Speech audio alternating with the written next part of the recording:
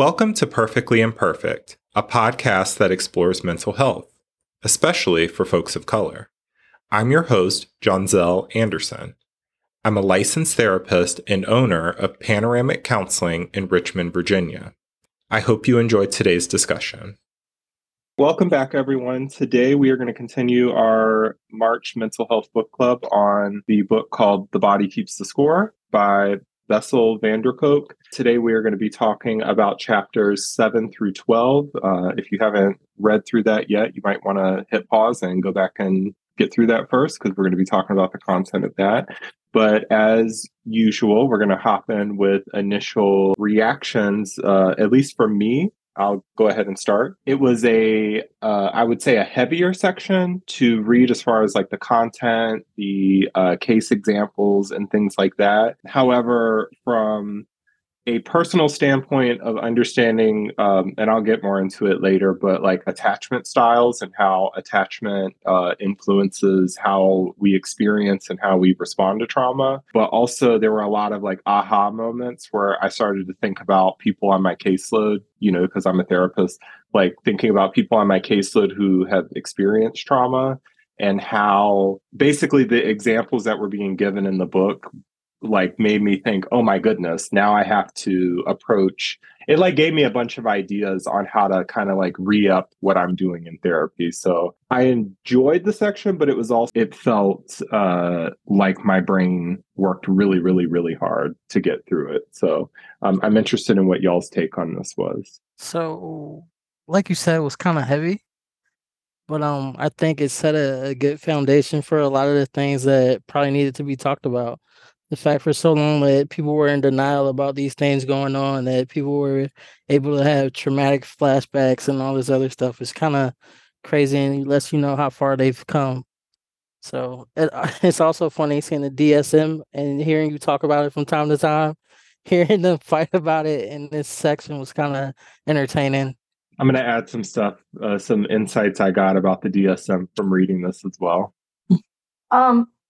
For me, I didn't get through all of the reading. I only got through like a few of the chapters, but I may have said like in the past or in the last podcast, like my undergrad degree is in psychology. So like reading about like attachment and then the studies that they did with like the kids who like grew up in like abusive households or like where like their parents were dismissive and like going back to like see what they were like in adulthood. I'm like, oh yes, I remember talking about this in school. So it like kind of brought back like some of what I even like the real world like application of this, because obviously like when you study psychology you're like taking these different developmental like classes. Like I remember doing the full range. I think I was like one class short of like the minor in development or something, because I did like the prenatal and childhood, I did adolescent, I did adulthood and aging. So I did like all the developmental courses and I found that so fascinating. But I guess I wasn't expecting. I mean, if you think about it, like trauma often for a lot of people starts at a very young age before you're fully like know who you are. But it was interesting how like you see all of these little like pop culture, like little survey tests on the internet and stuff like that to decide what attachment style you are. And you hear a lot about it on like social media and things. But to see, I think there's 4 types that I caught.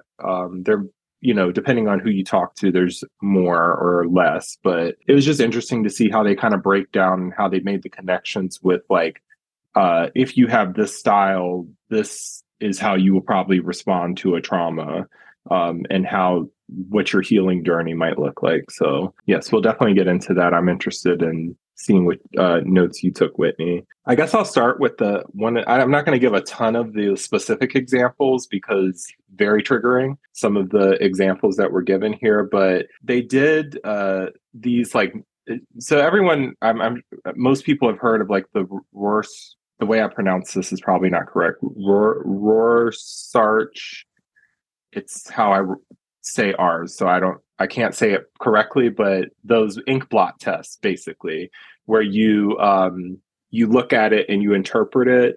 So everyone's kind of probably heard of those or seen it in some sort of movie or something like that before. But They talk on page, I think it was the beginning of the first chapter, 109 to 110, about these like neutral image studies. And so I want to read a little section of it just to kind of show some of the insights that were gained. So it's the study that they did was kind of comparing children who are from traumatized environments to those who come from like relatively well-adjusted ones, and kind of you'll get to see kind of what the different outcomes are. So, quote, "The children who had not been abused still trusted in an essentially benign universe. They could imagine ways out of bad situations. They seemed to feel protected and safe within their own families. They also felt loved by at least one of their parents, which seemed to make a substantial difference in their eagerness to engage in schoolwork and to learn. The responses of the clinic children were alarming. The most innocent images stirred up intense feelings of danger, aggression, sexual arousal, and terror. These images were not selected because they had some hidden meaning that sensitive people could uncover. They were ordinary images of everyday life. We could only conclude that for abused children, the whole world is filled with triggers.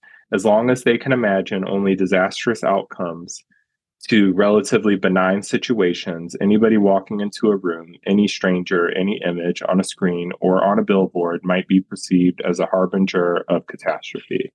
End quote. Two of the images, I mean, obviously this is a podcast, so you can't really see, but two of the images, one, I can't be 100% sure because it's in black and white, but it's basically like, I would say it's probably in the 70s somewhere, this like, black man who's like underneath the family car, like I guess doing some probably an oil change or something like that. And it looks like his son is like talking to him. And then there's like a little girl holding a hammer, like a little bit further back. And just kind of if someone were to look at the kids looked at the images, like the traumatized kids were like, oh yeah, that girl's about to bash her dad's brains in, like with the hammer. Whereas, the kids who weren't from abusive homes, they had a completely like kind of innocent kind of interpretation of that. Like, and then the other one was like just a side image of like a pregnant woman. They create these stories based off of these neutral images. And I think it's pretty telling as to because this book is obviously called The Body Keeps the Score.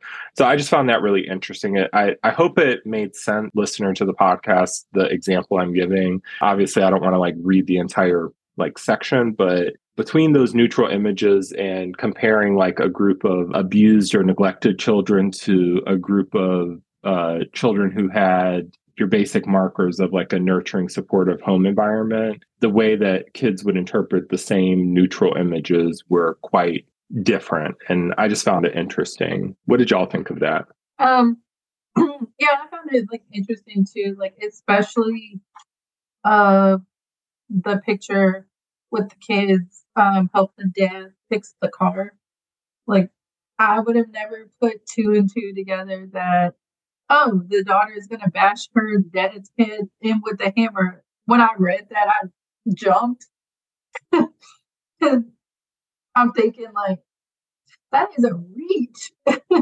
Like to me, it just looked like a dad is fixing the family car, the son is holding like a light or something like that, and the daughter looks like she's waiting for daddy. Tell me to give him the hammer. Like it just looks like a cute little picture.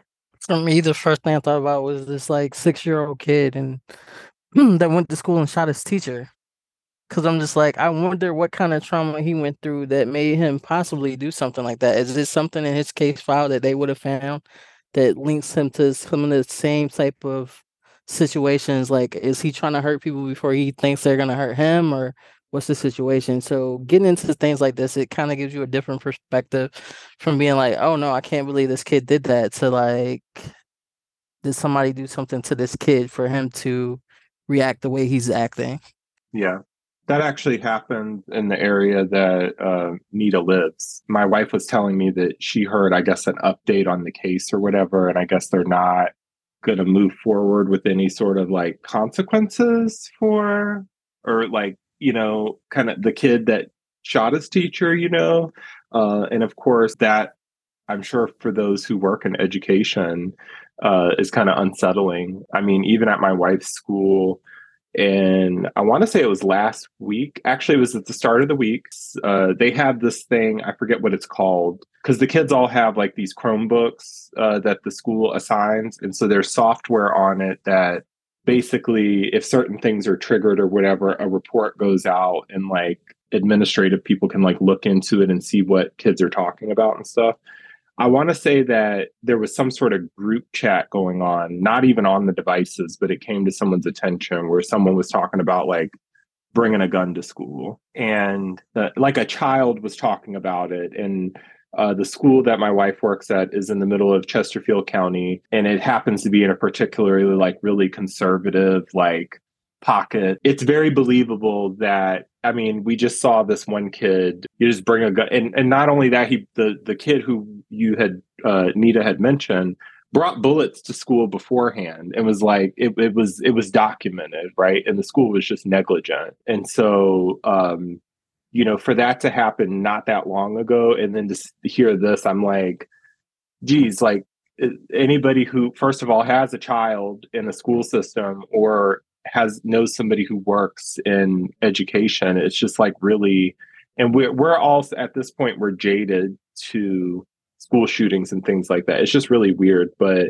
bringing it back to like the content of this book, it was interesting because they get into like diagnoses, and we'll talk more about the DSM-5 and kind of some of the insights there. But there was a proposal, the current version of the DSM-5, which stands for Diagnostic Statistical Manual of Mental Disorders or something. I don't know the full name of it. DSM-5, basically the psychiatry/therapist Bible.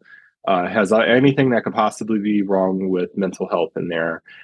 It's currently in its 5th edition. They just did a text revision, so it's called the DSM-5 TR. But what the author of this book was saying is that when they were like getting ready to release the 5th one, first of all, he said it was rushed, and that they were kind of in a hurry to get it out. And I like that the author kind of pointed out that there was a financial kind of motive behind it, because apparently that book grosses like, I think about 100 million per edition or something like that, which is a lot of money for a academic textbook or a book in general. And then they had mentioned that a lot of the diagnoses that are in the DSM-5 are kind of unnecessary. He called them, what did he call it? He might have said pseudoscience diagnoses. And he specifically pointed out oppositional defiant disorder, disruptive mood dysregulation disorder, and intermittent explosive disorder, which I found very interesting because he said he actually wrote, the author and probably his team or whatever wrote a letter to the APA, the American Psychological Association, who puts out the DSM, and basically said, no, you need to include something about, let me find the exact wording of it, a diagnosis for developmental trauma.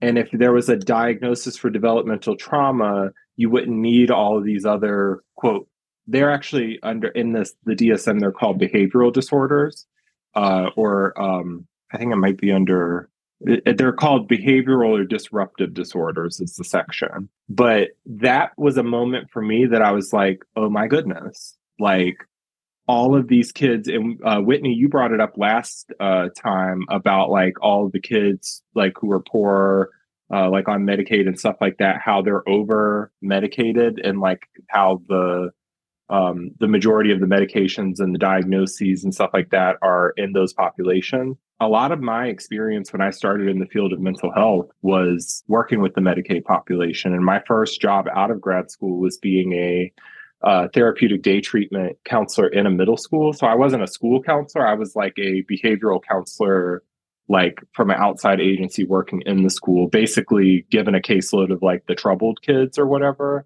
And all of them had those intermittent explosive disorder, disruptive mood dysregulation disorder diagnoses. And at the time, fresh out of grad school, of course, as, further I get away from grad school, the more I realize like you almost have to kind of be intuitive with this kind of thing versus going by the book, because the DSM-5 is very flawed. And so is counseling theory and just anything that purports itself to be exact or it could be problematic. So putting all these labels on kids. But when I read the part where there was a proposed diagnosis for developmental trauma, it like hit me like a ton of bricks. And I'm like, wow, if we had that, it would make so much more sense. And we would just, because he talks about how a diagnosis informs treatment. But if we're calling it like like if you don't even know anything about psychology and you hear, okay, oppositional defiant disorder, he literally said, it's like, oh, I'm not, it's basically like, I don't like you, I'm not going to listen to you. And the kids who had those diagnoses, the teachers treated them exactly like that. Oh, he's oppositional defiant, he's not going to whatever. So basically, I'm not going to work harder to teach him. I'm not going to, whereas if we were say, no, little John Zell has developmental trauma and give a quick backstory of like, he was neglected from age this to this or had experienced this at this age. Can you imagine the difference in how you would approach a person? And think too, like, it's all Black people in this particular Zoom right now. If we're dealing with law enforcement, right, and someone responds to a police call and they say, "Oh, you're responding to a call, and this particular address has a history of complaints about an oppositional and defiant tenant." As opposed to be on notice that the tenant in this apartment that you're responding to does have a history of trauma.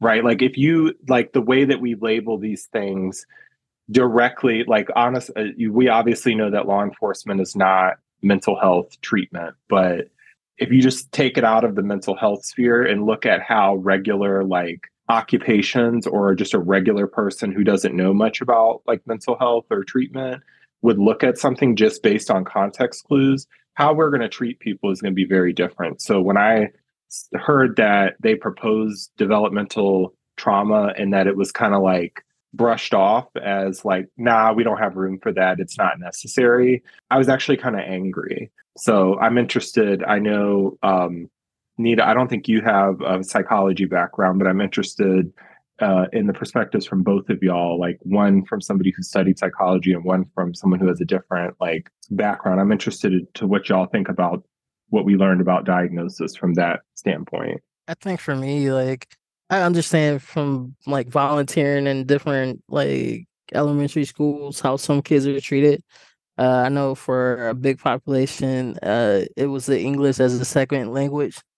So those kids get neglected so bad because a lot of times the teachers can't communicate directly with the parents. They're using the kids to be the go-between. So some of the teachers are not going to figure out why the kid is not responding. They're not paying attention. They don't understand what you're talking about. This is not what they speak at home. So unfortunately, these kids will get held back. They get put in classes that are slower moving because they feel like these kids are not smart. And once you label a kid, unfortunately, in the public school system, it tends to stay with them. And if this kid is able to understand basically what you're saying about them, how far does that take them in life? Like, are they just going to be like, okay, well, they told me I'll never be able to do this because of this. Why should I try? So I think in that aspect, it kind of makes it tough. And I think also in dealing with my job, the way we cover different things, like in the news article, obviously you're never going to say somebody probably suffers from mental health issues because, you got to respect their privacy. But some ways that we handle things, it can't be good for people's mental health.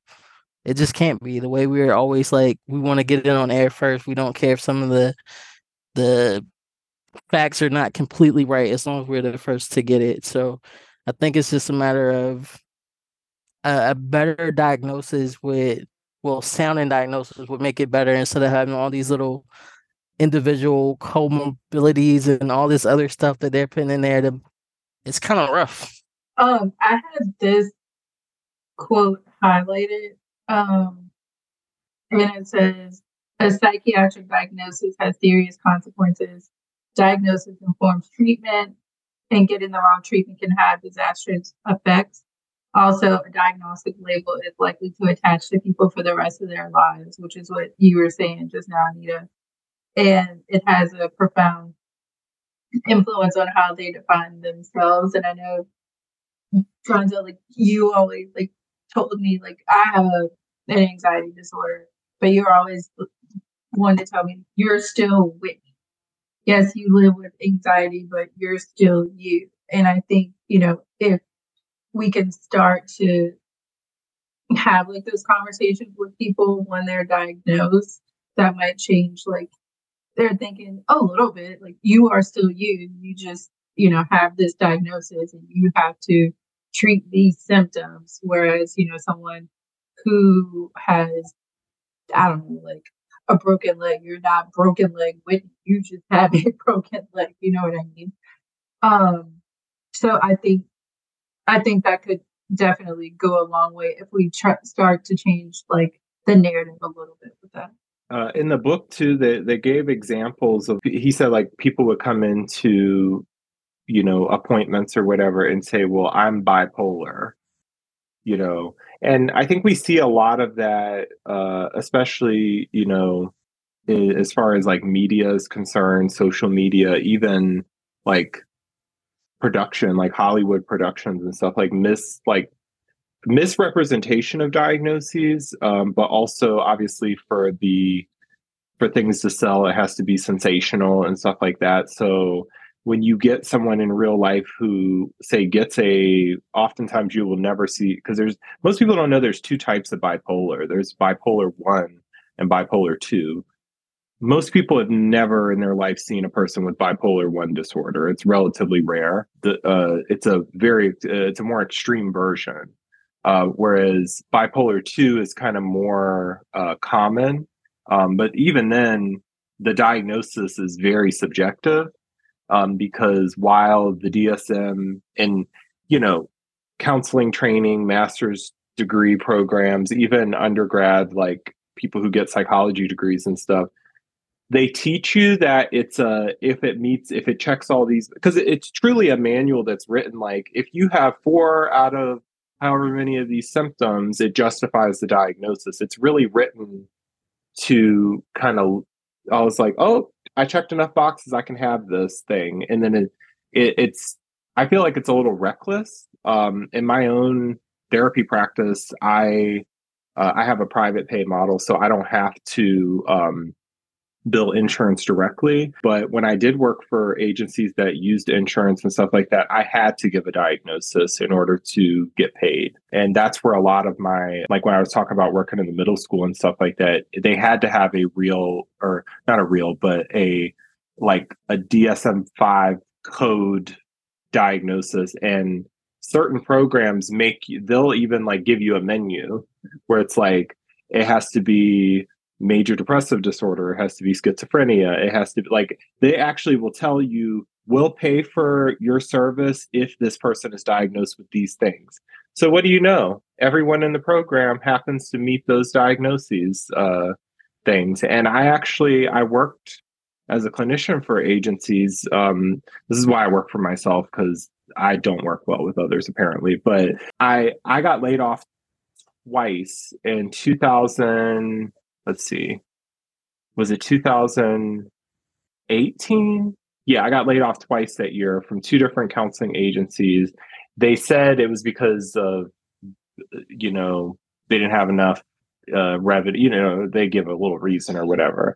It was always after I refused to because as a resident in counseling at the time, I was able to put my credentials on like documentation to submit to get someone approved for a service or something. Only certain people with a certain like education and experience level could do that. And they basically hired me because they wanted someone with a credential to say, hey, Whitney has schizoaffective disorder, and therefore meets the criteria for this service. And meanwhile, I come in and I'm like, no, this is just a child who's throwing tantrums. They don't have a dysregulate, like they're not oppositional defiant. They have they're telling me right now they behave this way because of this reason. Why don't we get them some therapy? They wanted it to be approved for this more expensive, more intensive, more whatever service. And when I wouldn't write because you got to write these long-winded like reports to submit to insurance to say, this is why you basically have to plead a case for why they need to approve the claim. And I wrote mine in a way that was honestly saying, like, these are the symptoms I observe. Based on my observations, they don't meet the Medicaid criteria for this. And of course, the agency's pissed at me because they're like, we're paying you all this money. Why are you writing it this way? And I'm like, what do you want me to do, lie? And so oftentimes my report would, magically be modified, and someone who else had the credential would add some things to it. And magically I would see that client in services later on, and I would go back because I'm nosy, and I would go back and look at how the thing was written, and just paragraphs and paragraphs of things were added in. And it's funny because I would also see how they basically copied and pasted from somebody else's, and they forgot to change the name and things. Like, it was bad. So I saw like a lot of fraud, but basically they would present it as, this child is the worst of the worst. If you don't let us get services, if you don't approve to pay for these services, this person's going to end up in jail or hurt somebody or whatever. Like, you basically have to create a case for insurance that this is the worst human being ever, and you're trying to save them. Like, that's how a lot of this diagnosis, especially for behavioral things, goes. But like when I said it hit me like a ton of bricks, when I look back, I'm like, if we had a legitimate diagnosis, say for developmental trauma, and people gave that the respect and the understanding that it deserved, we wouldn't have to put all these labels on kids. Because it said in the book too, these kids are making it to their 20s with like 12 different diagnoses. Because it's basically like whoever they sit in front of is going to throw a different label at them. And I've been in many cases where people will come in with their list of diagnoses, and a clinician will just roll that diagnosis right on over, not even pick up a book or nothing, or ask the person, like, what have you been through? Where is this diagnosis coming from? It's really weird. And I think if we just simplified it and stopped focusing so much on the label and focused on the fact that these are people who have experiences, like, I like how he breaks down the nature versus nurture. I think most of us can kind of grasp that concept, nature being your genetics, nurture being your environment, and how they kind of work together to create the people that we are. I think if we simplified it, and of course, our broken healthcare system and insurance system, and we talked about this last time, most of the systems that we have in this country of ours are incredibly broken and inadequate for providing care for people. But if we brought it back to basics and just focused on humanity, I think we would probably be in a much better place. I just said a long-winded kind of little spiel, so I definitely want y'all to add some insight to that. When you were talking, I was thinking about like people who have like the laundry list of diagnoses. And I was wondering and thinking about that other example from last week's episode, where we had talked about heavy antipsychotic use in like lower income communities. And I was thinking, if these folks have all these diagnoses or incorrect diagnoses, are their medications adequate? Are people on medications that they don't necessarily need to be on, or like contributing to folks being over medicated, or you know what I mean, or just drugged, so to speak? I've seen it all the time. I see that I don't work in community-based counseling anymore for that reason. I even, as I was starting my practice, I worked in a inpatient like hospital setting. And basically, when you go to quote the psych ward, which again, I'm not shitting on that as a service. Like sometimes, especially people of color, their first interaction with mental health services is when they are in a crisis and they go to the ER, because that's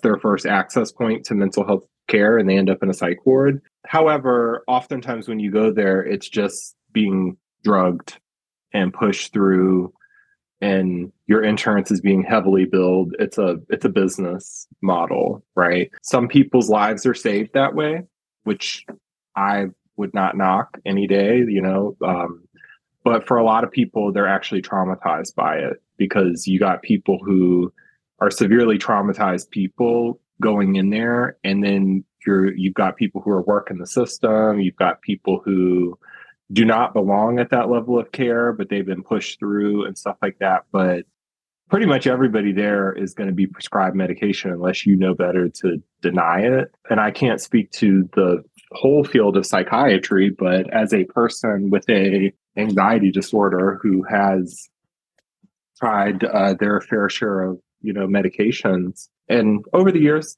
by people who probably weren't that qualified to even prescribe it in the first place, and have had some adverse reactions and stuff like that. I know I've been either under medicated, mismedicated, and my particular set of symptoms is not to the point where I'm going to end up, say, in the criminal justice system or anything like that, but just from my own experiences, but also like having worked in, community mental health with like adolescents and things like that. So many times. In fact, I had kids who flat out told me, my mom thinks I'm taking this Adderall and I'm not. Because they know their bodies. I think there's a lot of autonomy that's taken away from young people when basically parents are at the end of their ropes. They're like, I'm going to take you to the doctor and figure out what's wrong with you, because they don't know better. And then they get these pills and they're like, I don't like the way this makes me feel. But you've done nothing about the fact that the uncle is coming over and messing with you at night. You've done nothing about the fact that you've got a single parent who you're a latchkey kid who may be exposed to dangers in the neighborhood. Like, none of the environments are being changed. You're just changing the nature, which is the physical being via the medication. But even then, these medications oftentimes are very inadequate. Like, as a person who also, I talked about it last week on the podcast, like I just started a new medication to add to my other one. I take a medley of mental health medications to manage my anxiety. That shit ain't all that I need to handle my anxiety. I got to do like 12 other things, to keep myself, functioning, exercise, journaling, therapy. Like, I have all these different coping skills and things that I've like amassed to handle it, and it still doesn't make the thing go away. But the level of care and understanding that I have obviously far exceeds what the average, say, person on Medicaid, would probably get. So yeah, to answer, that was a long-winded answer, but obviously I'm very passionate about this. And it's that, yeah, oftentimes people are over medicated, and I've talked with kids. That's the thing. You build rapport with people, they'll tell you their story. And they're like, yeah, that medication makes me feel like I'm a zombie. It makes me feel like I'm not myself. And quite frankly, if a medication makes you detach from who you really are, I can only speak for myself. There have been times where I'm on an anxiety medication that makes me feel like I'm not myself. I will talk to my doctor and safely come off of that medication. I'd rather have a couple more panic attacks than to feel like I'm not myself. So it's kind of like, we have to figure out how to treat people symptoms in a holistic way. We talked about that last time and in the Prince Harry set of episodes, but we also have to remember not to take away people's humanity while we're trying to treat the symptoms. So that's my long-winded answer, but very good question, Whitney. You had something, Nita? All I was going to say is I wonder how many doctors are getting like kickbacks from the pharmaceutical companies for prescribing them, though, because that's also a big problem with all types of medical stuff that, oh, I mean, we see the commercials on TV all the time. They're like, oh, ask your doctor, ask your doctor. Like, if your doctor is not volunteering that you probably need this, why are you just going to go and be like, hey, I saw this commercial. It said I probably should ask you about this. What do you think? It's kind of weird. Like, why are we pushing it so hard? And then the list of side effects that they list is insane. I'm just like, is that worse than the problem you're already having? Because if it's not, do you really want anal leakage? to solve something. Like, I mean, it just doesn't make sense sometimes. That's the term of the day, anal leakage.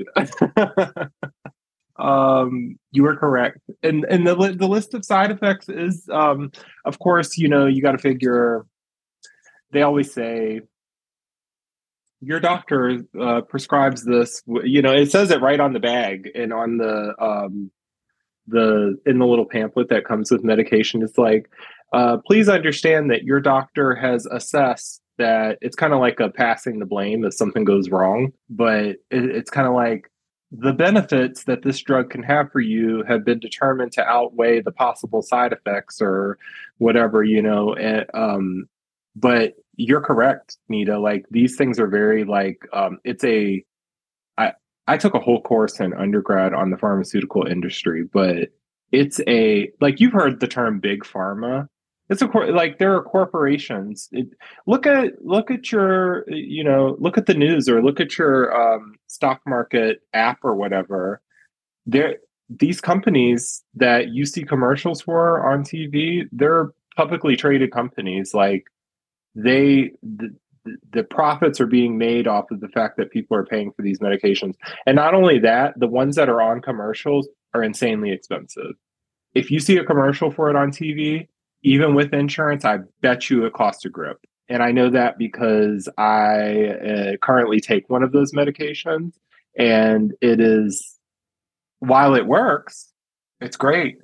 It is insanely expensive, and so there is very much a capitalism component to all of this as well. And to what you said, Nita, about you're wondering if people get kickbacks, abso-fucking-lutely, they do. See, here I am spilling all the tea. Actually, come for me, people. If you got something to say, I got receipts. They used to cater when I worked at the hospital, in the hospital setting.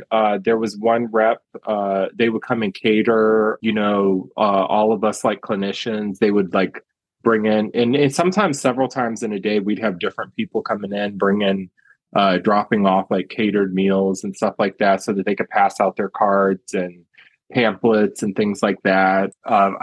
There are whole books written on this. Doctors will be given like vacations, but really they attend like a meeting about a particular drug and something like that, and they're given like, you know, samples and things like that. But yeah, doctors will be paid on paid vacations by these organizations. There's a lot of corruption in it, so they don't really talk. He doesn't really talk that much about it in here, but again, I'm being long-winded with these answers, but we have a small group today, so we got time. But yes, there are kickbacks, as you said, in healthcare in general, but especially, you know, from my observations with the mental health side of things too. And you know, I think anybody who's ever like understood like capitalist like corruptions and things like that, might be a little leery of like even like talking to someone about their mental health or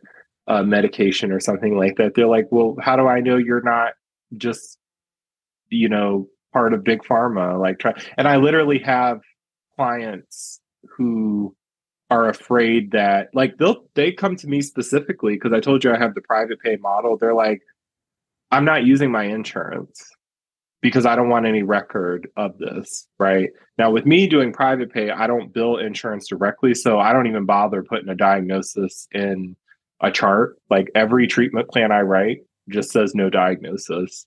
Now, if somebody is submitting their stuff to be reimbursed by their insurance, the insurance is going to want a diagnosis, and I'll have a conversation with the client first. And I usually give the least, and that's the thing too, like in school, they teach you, okay, diagnosis is so important, you know, for being a therapist and everything like that. Literally the whole exam to become a licensed therapist in this state of Virginia is about diagnosing correctly. Everything is based around diagnosis, DSM. And then if you get into the field, you have to put the right code in order to get paid the money to do the service. And then it's like, are we working to help people, or are we working to be part of a system? I guess I'm somewhat unique in that I don't have to participate in that because I'm going to get paid regardless because the client comes to me and they're like, okay, I want therapy. I don't have to give a diagnosis to an insurance company before they could be approved to come in and see me.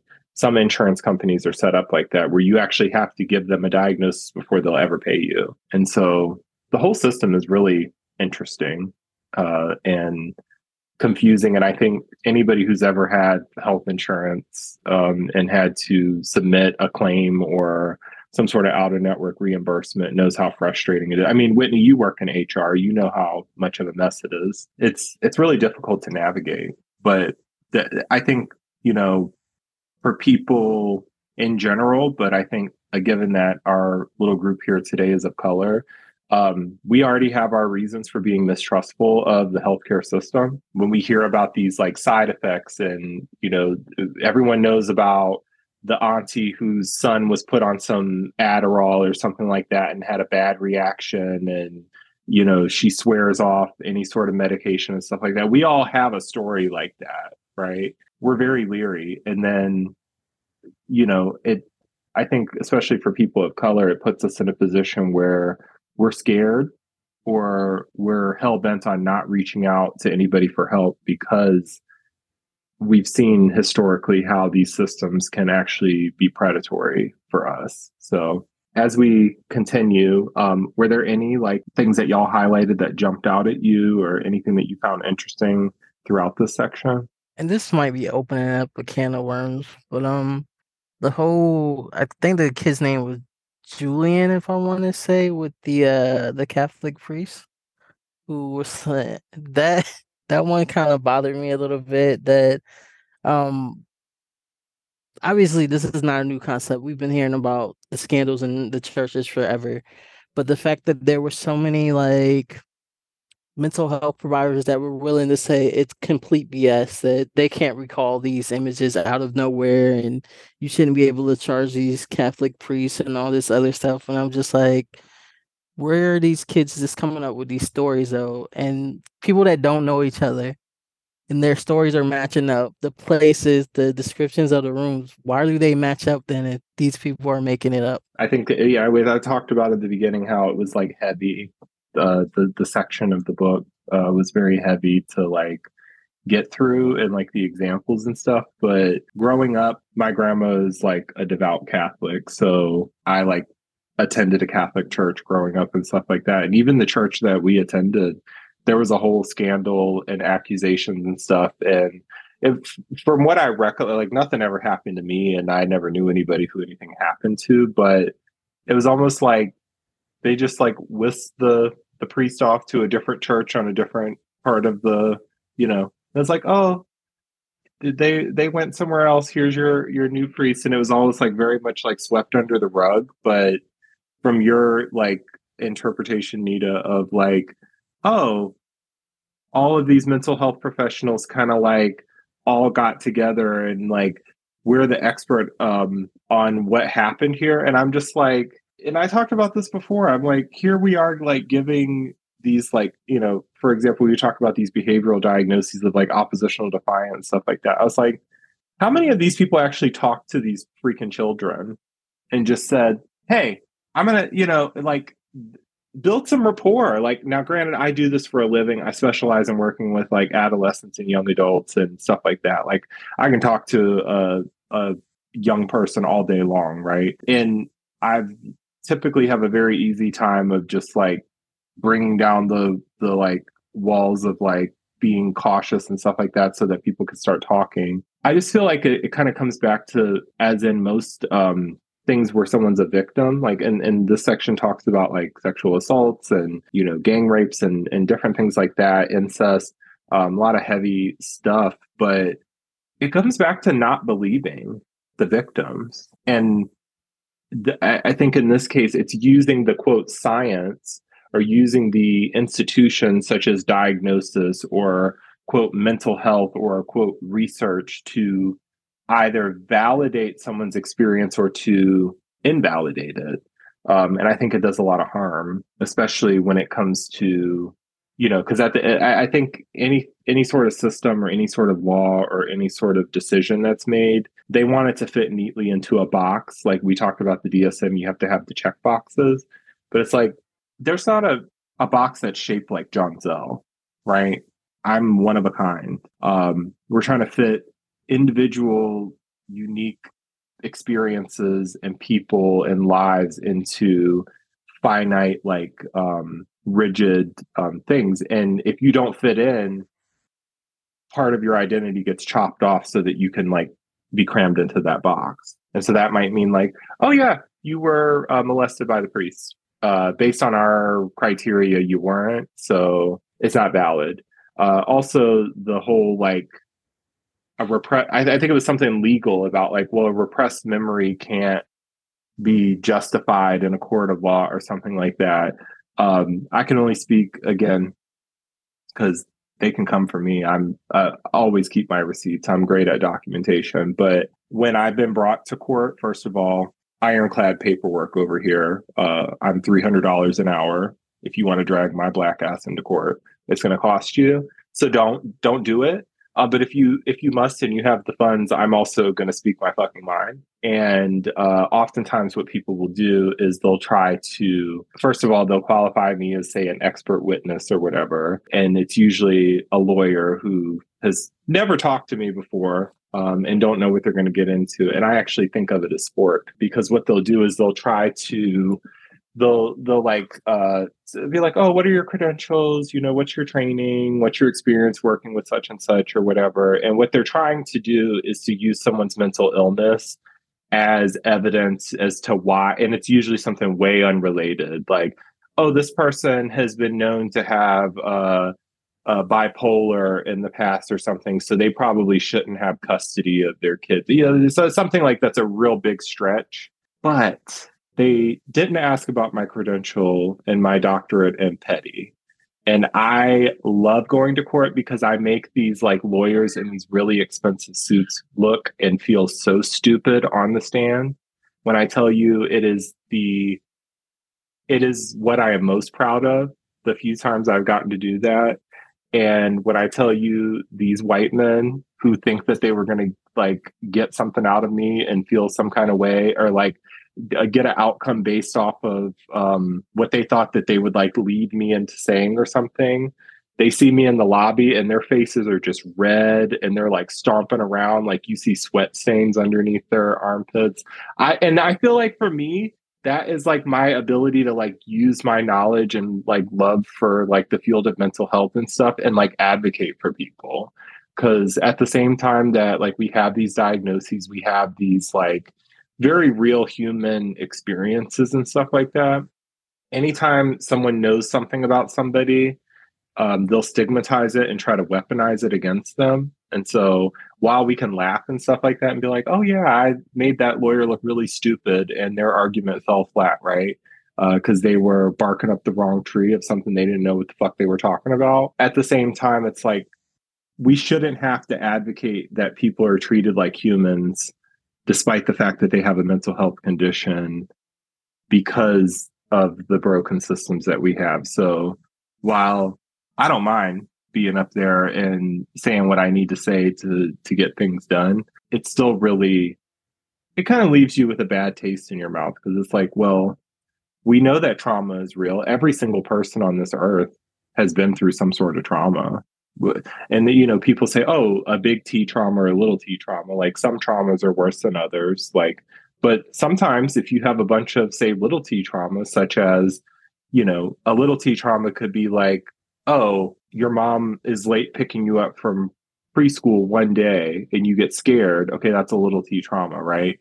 But if your mom is late picking you up every single day for 3 months, those little T traumas start to add up into a big T trauma. And then we get into like the attachment stuff that was talked about in this section. And, or a big T trauma could be, and this isn't to make light of it, but when I'm explaining it to people, I'm like, a big T trauma could be like gang raped in an alley, right? It's like a very big, huge event that is, everyone would agree that it's a incredibly traumatic experience, right? But then I see a lot on social media about this, but we also have to navigate the politics of like, people try to play the trauma Olympics. So it's like, oh, well, I have 5 big T traumas. And then someone else will come in and be like, well, I'll raise you my 6 big T traumas. And I have 20 of these little T traumas. So clearly, and they almost use it as a way to validate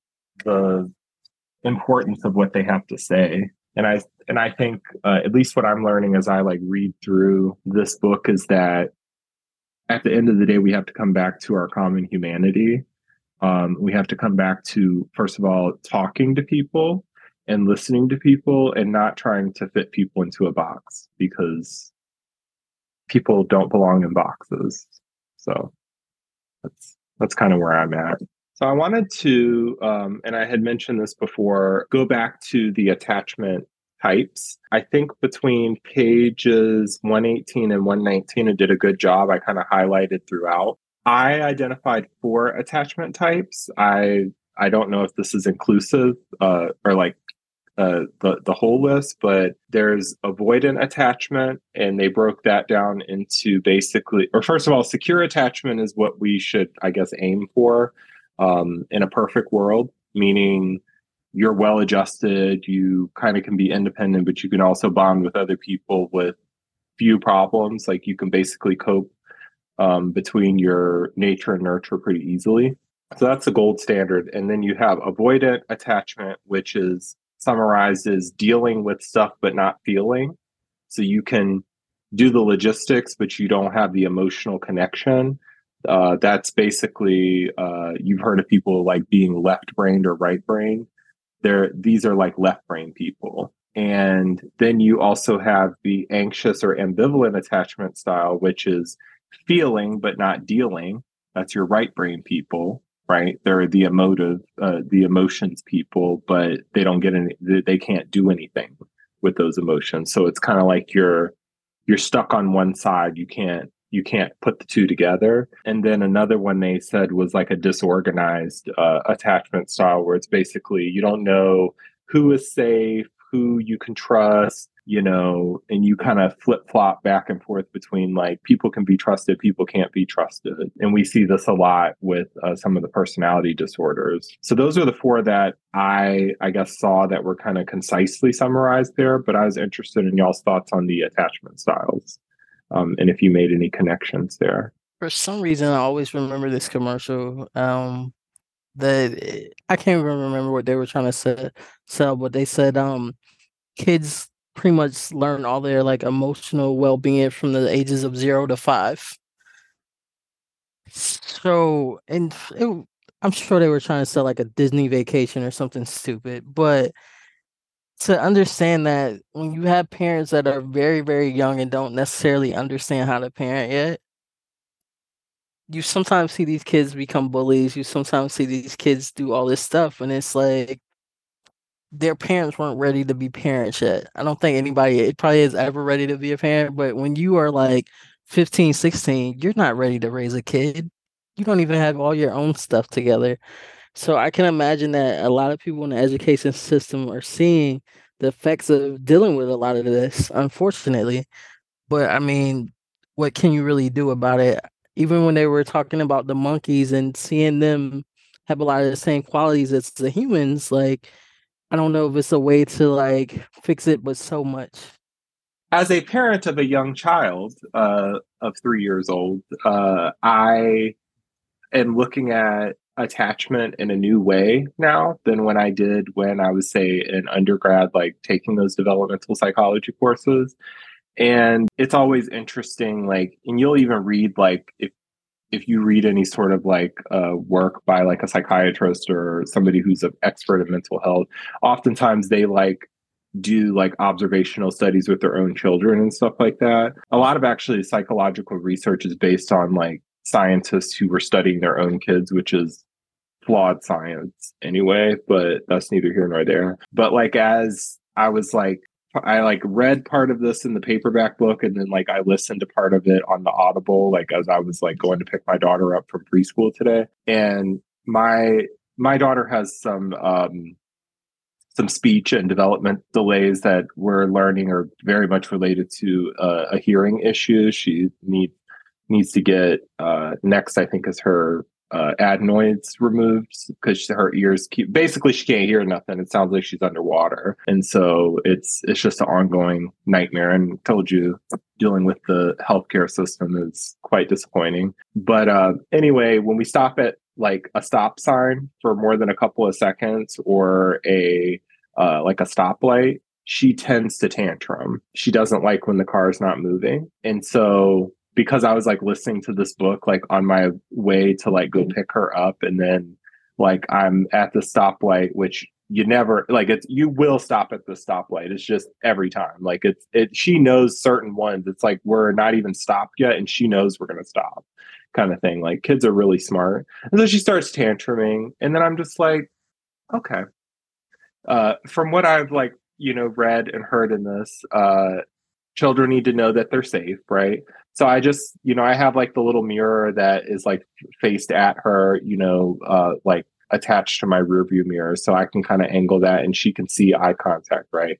But I just like reach my hand back and I was like, do you want to hold my hand? And then she's like tantruming still or whatever. And then she like grabs onto one of my fingers and she's kind of like half crying, like tantruming and like looking around. And then like, this is a long light too. And so, I'm just kind of like letting her have my hand or whatever. But I'm like kind of thinking about these attachment styles too, because once she realizes I'm there and that she's okay and that she doesn't have to, she started like self-soothing. She started sucking her thumb. And at one point she like flung my hand away as like, I don't need this anymore kind of thing. And because I'm like being mindful of like, okay, well, don't show her that you feel some kind of way about this or whatever, just remain neutral. It's like offer the soothing and the consolation if she wants it. And when she doesn't want it anymore, respect her boundary. Right. And so when she flung my hand away, I'm thinking in my head, like, well, you're rude. But then after that, I'm like, you don't need my hand anymore. And then she's just sucking her thumb and she doesn't want to be bothered with me. I was like, okay, I'm going to put my hand back, on the wheel now. And then the light turned green and, we went about our day. But it was kind of an interesting observation and I'll read some of the sections that I like took on the different attachment styles, because obviously we're not going to go in depth into all of what they had to say about it because it's from a book. But it was just interesting to see how like she had some of the like kind of the anxious, like, what's going to happen kind of thing. And I try to empathize, like, imagine if you go through your world where, and she's been tantruming a lot because she's basically will have screaming fits because she's frustrated. Nobody can hear, like, or she can't hear herself. And she can't speak like the rest of the kids because she's not able to hear what she needs to hear in order to interpret the information. So she's communicating with the outside world with what she has, which is really frustrating because it's like, take these fucking adenoids out and like fix the hearing issue so that she can like, because I know she's intelligent and I know that like she can just give a look and exactly what's going on. It's just there's a health issue that we're working through the healthcare system to try to figure out. But it was just interesting to see like, okay, she has some of that anxious, like, okay, I'm at a stoplight. I'm not in control. I see the back of my dad's head. So I can't communicate that I don't like when the car stops, but then to also as a parent and also as a person who studies human behavior to be able to see like, oh, let me apply kind of a principle of this book that I'm literally listening to as I'm like having this interaction with her, right? Like the audible is in the car, right? And then I'm just like, do you want my hand? And just to see it like play out, but then also as a parent, not as a, as a therapist or a person who studies psychology, to just see like she does have secure attachment because she knows that no matter what, she's going to be okay. Because one, she's tucked safely in her seat, but also she knows that she has access to me via that mirror that we have where we can see each other. But also I'm only arm's reach away, and so it's kind of, I'm not trying to be all sappy or anything, but it was just an interesting like observation to see that. So with that in mind, I want to read a couple of little snippets from between pages 116 and 117. I'm not reading it in full, but I've highlighted a few things that might make this make sense to the listener. So, quote, securely attached children usually become pleasant playmates and have lots of self-affirming experiences with their peers. Having learned to be in tune with other people, they tend to notice subtle changes in voices and faces and to adjust their behavior accordingly. I just gave an example of that. They learn to live within a shared understanding of the world, and they are likely to become valued members of the community. The need for attachment never lessens. Most human beings simply cannot tolerate being disengaged from others for any length of time. People who cannot connect through work, friendships, or family usually find other ways of bonding, as through illness, lawsuits, or family feuds. Anything is preferable to that godforsaken sense of irrelevance and alienation. And they actually give an example here about a person who would basically just break into people's houses and set off the alarm so that the police would show up and they would have someone who recognized them. So I kind of gave an example of like, okay, how securely attached children do. And then on the flip side, people who aren't securely attached, who basically can't tolerate, because secure attachment doesn't mean that, and the term attachment doesn't mean you're always around other people, but attachment means how do you cope in the world, whether you're with people or not with people? Are you able to self-soothe, self-regulate, or do you freak the fuck out when something is out of your control, right? So that second example there was talking about that. And then it goes on to say, children have a biological instinct to attach. They have no choice. Whether their parents or caregivers are loving and caring or distant and sensitive, rejecting or abusive, children will develop a coping style based on their attempt to get at least some of their needs met, end quote. So this kind of brings it all together with what we were talking about before. It's like, you've got these diagnoses that'll label a kid as, say, oppositional defiant or whatever. That's a label describing the symptoms on the surface. It's not getting at the why. And of course, why is a rabbit hole question because, you'll never have a full answer to. You ask why about something, but we're humans trying to get our needs met. You're not a person with, say, a person might have a diagnosis of, say, schizophrenia or something like that, but they're a person deserving of dignity, respect, and even if they're acting bizarre or something, they're a person trying to get their needs met. Nice little plug of why law enforcement shouldn't be showing up to mental health crises, but that's neither here nor there. And I think it was you, Whitney, last time who had mentioned something about wanting to understand the connection between, say, like, I want to say like pain disorders and stuff like that and trauma.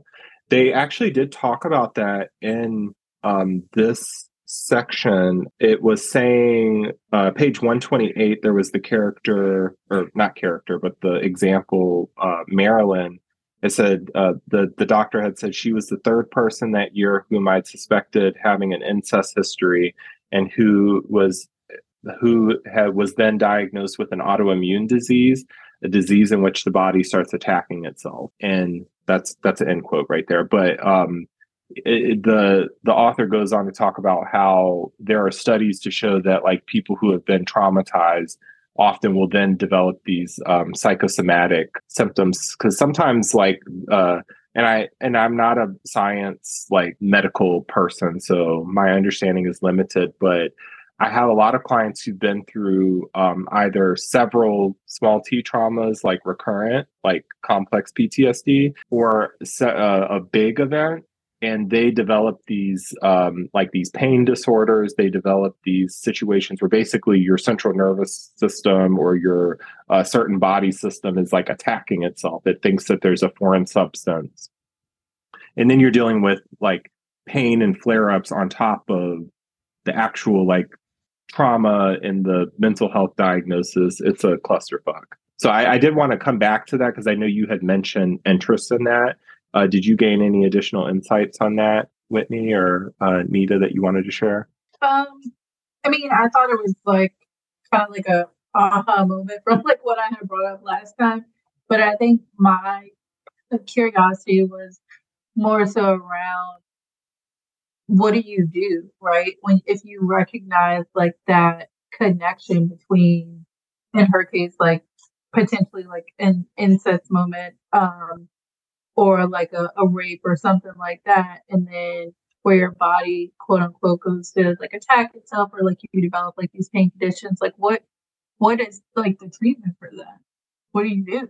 Books like this are just the tip of the iceberg, I think, into even just like scratching the surface of awareness of why trauma does what it does. To even like, I mean, a lot of us are reading this book and we're like, oh my God, aha, like this makes sense. Like we're just like having our eyes open to some of this. And I'm saying that in my own experience, somebody who like has worked in the field for years, right? And treats people with trauma on a regular basis.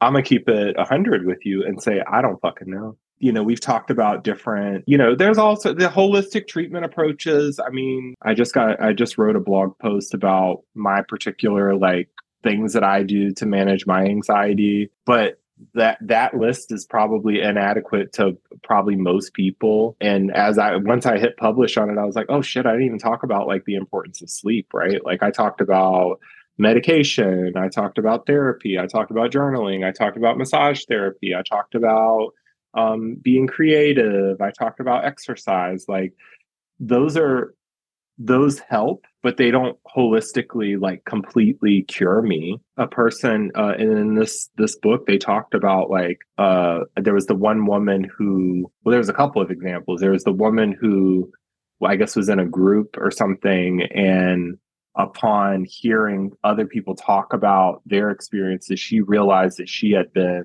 assaulted or the victim of incest. And but then it was like she had no ability to access the memory because of, you know, we talked last time about dissociation. Dissociation is a big part. And then it's like, well, if your body goes offline and you can't even retrieve the information, it's like if you have your wallet with cash in it and someone robs you and you don't have the cash, you don't have money, right? Like there's nothing, what can I do for that? Like you can't do anything if you don't have that money, right? And so even our awareness of what went wrong or the why or how did we get here is so foggy for some people. Some people, it's clear as day. They know exactly where it started, where it came from, and what happened afterwards. But as far as the treatment of it, like I said earlier in this episode, we're working with very fragmented systems. I mean, the healthcare system, the private insurance system, the like wealth and socioeconomic disparities, racism. If we haven't mentioned that already, it's a thing, people. And as far as treatment is concerned, not all people are created equally. Like, and I can't speak to myself because I'm just a crazy ass person who they gave a counseling license to, who just happens to somehow do good work. But I'm EMDR trained. I would say, as a pithy answer to your question, EMDR might help, but real strong proponents of EMDR might say, oh yeah, EMDR. And I know this author is going to talk about EMDR in here, that when we get to the actual like treatments and outcomes, that's going to be a big part of it.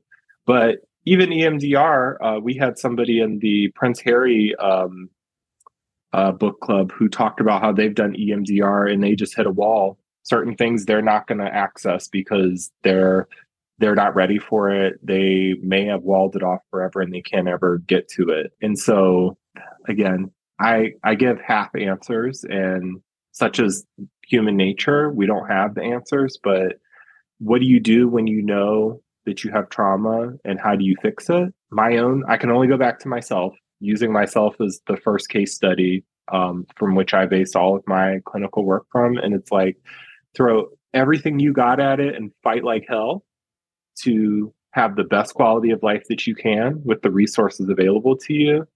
Learn as much as you can, but also rest as much as you can, because while you can learn and you can read and you can get every audible, you can get every book, you can try every medication, you could try every therapist, you could try every therapeutic approach, you can try every type of journal. They got bullet journaling, they got freeform journaling, they got electronic ones, they got apps, they've got neurofeedback. They've got all sorts of shit. Massage therapy. Like, I could literally probably spend hours just reading off different things or doing Google searches of something that says that it will cure your trauma. I know it sounds somewhat like incomplete coming from a therapist who's trained in trauma, but like, I also have to be honest and say, if I knew the answer to fix everything, I would have done it for my goddamn self, first and foremost. I'd be like, fuck y'all, I need to fix me first. And then I'll come back and help other people. But until then, I think you just throw everything you can at it, do the best you can. And it's kind of frustrating because we think, oh, it's 2023. We were supposed to be so evolved and technologically advanced, and allegedly like cars and shit are driving themselves and whatnot. But we're still humans. We still got a lot of work to do. And as per many a previous conversation, the trajectory of humanity is quite bleak sometimes. So I say do the best you can. Self-care, rest, learn as much as you can, but also be patient and kind with yourself. So it's tough. I think when you like identify like a trauma and then the way that trauma comes in, it just kind of drops in your lap, so to speak. And the majority of the time it's not your fault, and you're just stuck there like holding like the bag of shit. Like, what do I do with this? How do I make this go away, or not make this go away, but how do I work through this? And you do everything you can, like you said, like you exercise, like you drink water, you eat well, like you sleep, you go to therapy, you take your medication, you journal, you meditate, da da da da da. But then it's still there, you know, sitting on your shoulder, like, hey, I'm still here. So it's just like, what can you do in those instances? And it's so unfair. y'all heard me venting last week about how I was doing my HSA receipts and how I just like had a little breakdown. I'm like, it's so damn expensive to have anxiety, and it's not fair. I didn't sign up for this. Nita, you had something. I was just gonna say, as people of color, I don't know if we will ever really be able to completely get rid of trauma. It's so embedded in our DNA from our ancestors going through slavery, mistreatment, Jim Crow. It's just so much stuff that we constantly carry. Even like having to interact with the police on a daily basis. Sometimes you don't know with that interaction, you'll make it home to see your family again. And we carry so much. And this is like, you don't want to talk about it all the time, but like you have to make time for yourself to talk about it with people that understand, because you can't constantly just carry it. But it's one of those things, like, what can we really do about it? And I'm glad you brought that up. In our DNA, the author here talked about epigenetics. And I actually did, I want to say it was either last summer or the summer before. I did a series on Dr. Joy DeGruy's book called Post-Traumatic Slave Syndrome. And in that book, she talks about basically generational PTSD, how, you know, we talked about it in episode 1 of this series, where trauma changes your DNA, or no, not your DNA. Trauma changes the literal makeup of your brain, the wiring, the chemicals, and everything. So if it's changing your brain, it's also changing your DNA, and then we're passing that down.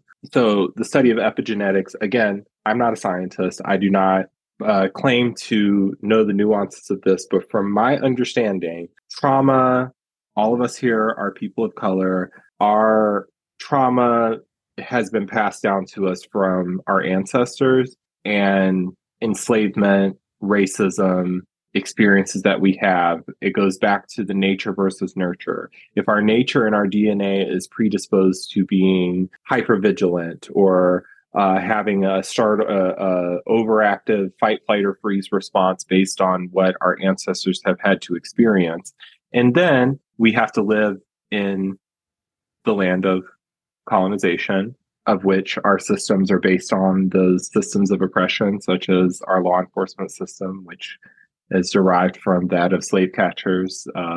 And then we have to encounter them, and our DNA is saying, flee. But if you flee, you get shot in your ass. We're going to continue to be traumatized. And unfortunately, as a traumatized person, who was passed down trauma. I passed that genetics of trauma to my child, and my child has to grow up in the same or seemingly worsening world that I'm growing up in. And the cycle repeats itself until something changes. So if you haven't read that book, Nita, I recommend Post-Traumatic Slave Syndrome by Dr. Joy DeGruy. And there's a lot of interviews and stuff that she's done as well on it. It's very good. But yeah, the nature versus nurture and how the environments are going to impact our genetics. I think that there's some ignorant ass motherfuckers who like to say that we're exaggerating and that we're making everything about race. But if you need, of course, sciences can be invalidated just because we can make it outlawed that real facts are even taught in schools now. You know, truth is not truth because I can just write a law saying that that's not true anymore. Like nothing, up is down and left is backwards, and nothing, like we keep moving the goalposts. Nothing that's supposed to make sense makes sense anymore. So for the three of us in this particular space here, who, to my understanding, we have a general grasp on common sense, right? The science that is presented to us in this book written by a psychiatrist is saying that trauma changes our brain. Other research is showing us that trauma impacts our DNA, and numerous research is showing that racism, systemic oppression, and all of these have health, emotional, social outcomes for people. So with that understanding, we know that it's an uphill battle. And then, like Whitney had just said, she's like, well, what do we do about it? And I was like, well, to quote you again, you're carrying this bag of shit that you've been given. And as a parent of a young person, I actually did empty the diaper genie this morning, which it's bags on the inside and you take it out and you tie it off. That was a great metaphor, Whitney, the bag of shit. And then it's like, well, what do I do with this? Because it stinks. It's heavy. It's expensive. And there's not really a better solution other than to throw it out and know that it's going to fill up again, right? Because you're working with a lot of things that it doesn't make sense. For the sake of like a podcast, I would love to like end on like the warm fuzzy, like, sunshine and rainbows. But I think we kind of end these kinds of conversations and like heavy topics with a big question mark. But for the sake of trying to find some hope and to not like, have people click off this podcast and be like, nope, depressing. Awareness is half the battle. So if we're learning something, if we read books, because I promise you a bunch of these dumb motherfuckers on the internet who have so much to say about what is best for our children and our education system and politics and law enforcement and health systems and stuff like that ain't read a fucking book in a good damn minute. I don't know, maybe the solution to our problems is for people to read again. It's shade, but it's true. Not everyone can read well, so we're back at square one. Can you elaborate on that? Because I feel like there's nuance. Not everybody is a skilled reader, I should say. And I'll add to that, not everybody, we can read the words, but critical thinking sometimes needs to be taught. And not all institutions of higher learning, if you make it there, or if you have the privilege, because we also have to acknowledge privilege in education, the scientific method and tenets of critical thinking, such as like, I don't know, check your fucking source, are not standard equipment out here in these internet streets. I try my best not to argue with trolls on the internet, but more recently, I got into it with a particular individual because they made a blanket statement. And if you listen to this podcast, I am a Black father. And we've talked about my own experiences of being a mixed race Black father with a fair-skinned mixed race child, right? And kind of the nuances of that. But a person was on the internet and they made a statement about like, oh, Black fathers, such and such. I don't know. My eyes glossed over. And I highlighted what they said and I responded and I said, what's your source? And someone who I wasn't speaking to commented on it and they wanted to argue with me about what's your source. And when I typed it in originally, I didn't hit send. And I was like, well, first off, bitch ass motherfucker who I wasn't speaking to. If you looked at my profile picture, of which you don't have one because you're a coward and don't have a profile picture or a real name on this website, you can see that I'm a Black father because I'm a fucking Black person holding my child in my goddamn profile pictures. That's my source first and foremost, but I also know how to read a book. But it was more so I kept it tame and I said, oh, hi, person I wasn't speaking to. You have a lovely day. That's what I said. I was like, I'm not doing that. But going back to what you said, Whitney, yeah, not everybody knows how to read and not everybody knows how to critically think. I think I added that part to it. But am I picking up what you were putting down? You're picking up what I was putting down. Okay, good. Usually when I go back, I'm like, I have to edit out so much. And then I listen to it through again and I'm like, I said what the fuck I said. I just have to click that little box that says explicit content and I don't need to warn anybody. So it's going to have a big old E right next to the title of the thing. And I'm like, well, if your kids are in the car, that's your problem. They might learn something. Well, I don't want it to go on too long, but let me end on this because we talked about the DSM a lot. Did y'all find it funny that the DSM, it literally says in the preamble or whatever to the DSM, I don't know what version it was. I think it was the third one. It was like, this book should not be used to determine insurance reimbursement, or it was basically like, don't use this thing as decision making or as a definite tool. It's an imperfect thing. And what did the healthcare system do but do the opposite and said, we're going to make this the entire basis for everything that we do. So again, bitches who don't read. I just thought that was interesting. I was like, it literally said, do not use this to make any blanket decision. Like, we're trying to make some sense here. Don't take it too seriously. And literally that's what they did. And that's the system that we work in. So I just wanted y'all's reactions on that real quick. Like, to me, so you put this book out there, and in this book, he's basically saying, oh, we do it so we can make money off of the DSM, right? And I'm just like, if that's your whole point, you're just putting people in boxes so you can charge more money every time you update it. Like, oh, we're going to run another update. So then every mental health professional that provides services has to buy the update because it's like you said, it's like the Bible for what you guys are doing. It reminds me of like the College Board and the SATs. Like, you don't care about these kids. You're just trying to make money. I don't know. Such a scam. Scam likely. When the text revision came out, I looked at the price. I remember I bought the DSM-5. It was a purple one. I bought it when I was in grad school, so it was required. Like, you had to have it as one of your textbooks or whatever, which is why I had it.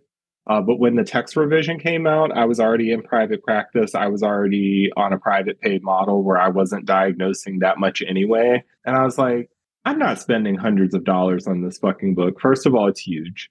Second of all, I'm not going to really use it that much. So I just got the desk reference one, which is like literally none of the extra, like, because they'll put it's a thick bitch. Like, it's a thick book. And to the point where the spine will start tearing if you use it enough because it's so heavy. It's too much. But I just got like the little thin, it's probably, I think it's smaller than this book that we're reading right now.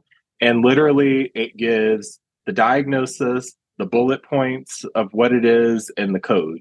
It's just short, sweet, and to the point.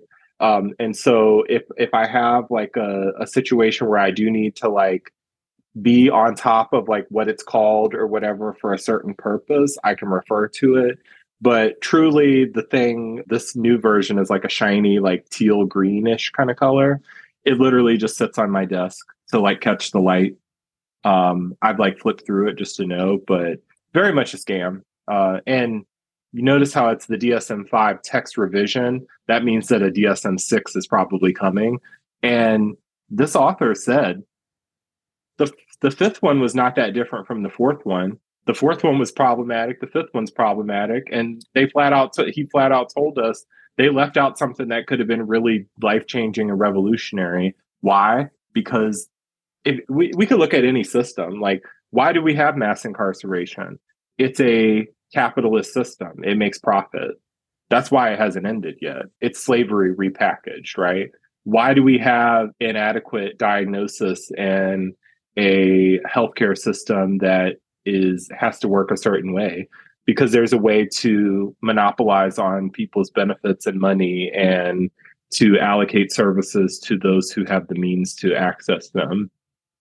Everything can come back to business. And I'm not shitting on capitalism in general, because we got to play the game, otherwise we lose, right? But yeah, in conclusion, Whitney put it best when she said, we're just holding this bag of shit. And we're like, well, what do I do with this?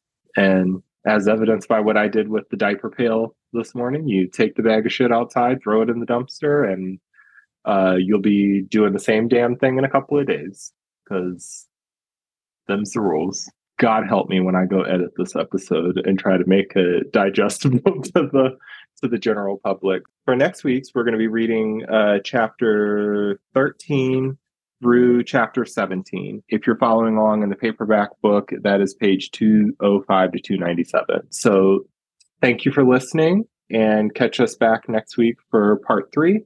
But until then, take care. Thank you for listening. Before you go, consider supporting this podcast in some of the following ways. You can buy me a coffee with the link in this episode's show notes. You can leave me a 5-star review wherever you're listening to this episode. You can follow this show in your favorite app to be notified of new episodes. And finally, you can subscribe by email with the link in this episode's show notes. Thank you in advance for your support, and I'll see you next time.